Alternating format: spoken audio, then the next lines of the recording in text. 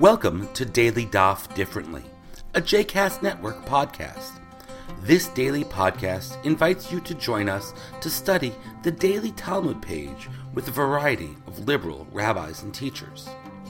For more information about Daily Daf Differently, please visit jcastnetwork.org/DDD. For more information about the other JCast Network podcasts and blogs, please visit jcastnetwork.org.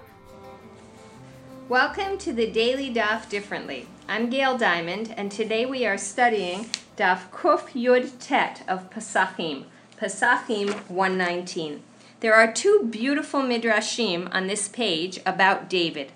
The first takes language from Psalm 118 and applies it to a scene in 1 Samuel 16, the scene in which Samuel anoints David.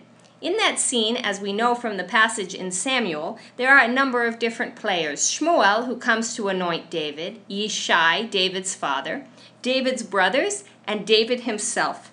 And so what the Midrash does is turn Psalm 118 into a dialogue, saying that David is the one who said, Odecha ki anitani.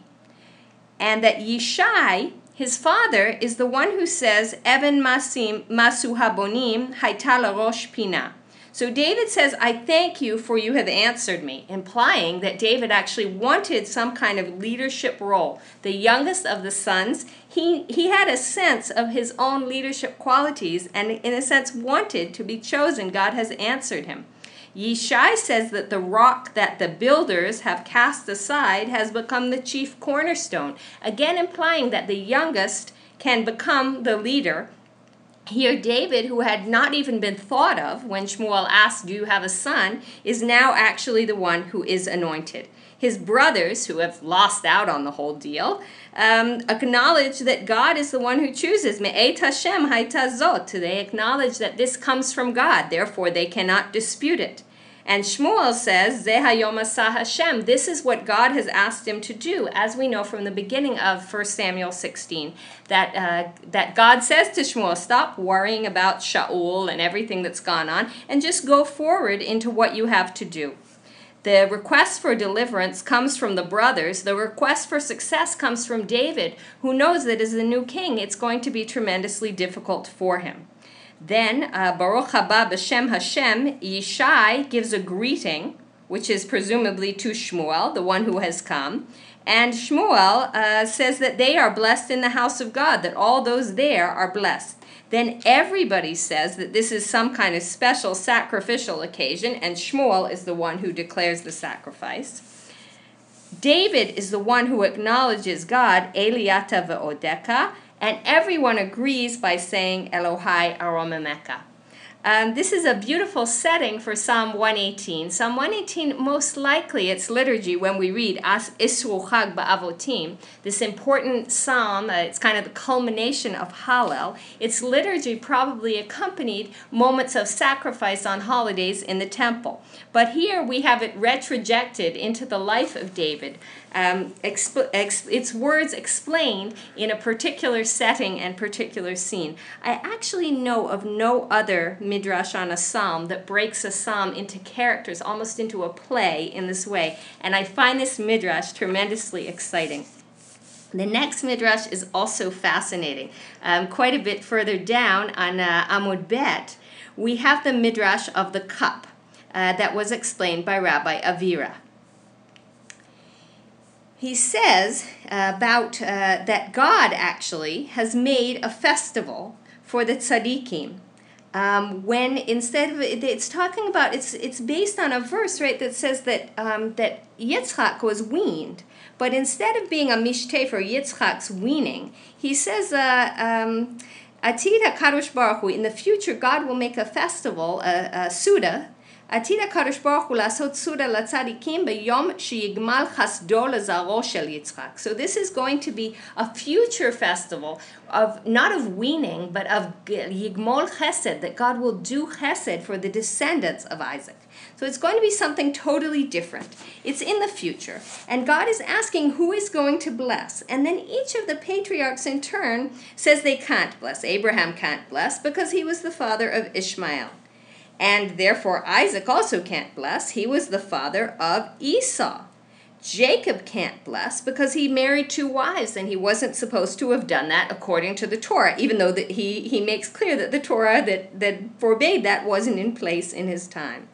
Moses also can't bless because he never had the zchut, the merit, to enter the land of Israel. And Joshua can't bless because he did not have a son. So who in the end says, Kos Yeshuot Esa Uvashem Hashem Ekra, a line again from Hallel, from Psalm 116? It's David. Now this, of course, is fascinating. Everybody is trying to say, I can't do it, I have this lack in myself. I can't do it, I have this bad thing that came forth from me, right? But what do we know about David?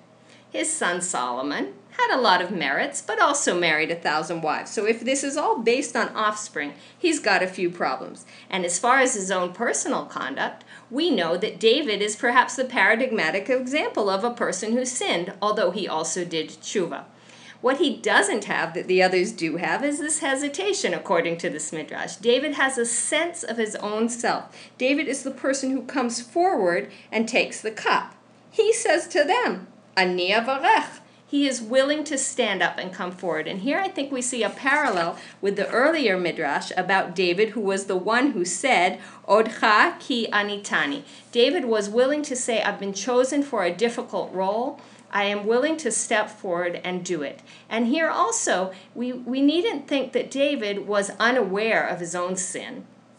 Everything we read in Tanakh says that David was aware of his own sin, but rather that despite his own sin as a flawed human being, he was willing to stand up and take his place. One of my teachers, Goldie Nadich, used to speak about David, how David was a paradigm of tshuva for the entire Jewish people, how despite his sin, he went ahead and wrote the Psalms, which then became a way for the entire Jewish people to get close to God.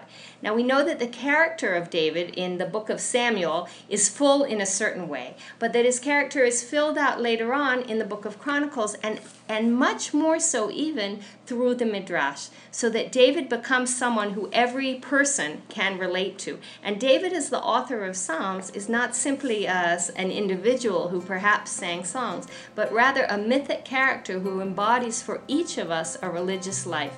And each of us probably has a place where, despite our flaws, we need to be willing to stand up and say, I will take the cup and I will bless. I hope you've enjoyed today's episode of Daily Daf Differently, and that you'll join us again tomorrow for a new page. The music at the open and close of this episode is Ufros from the Epicurus album One Bead, available on Bandcamp, iTunes, and Spotify.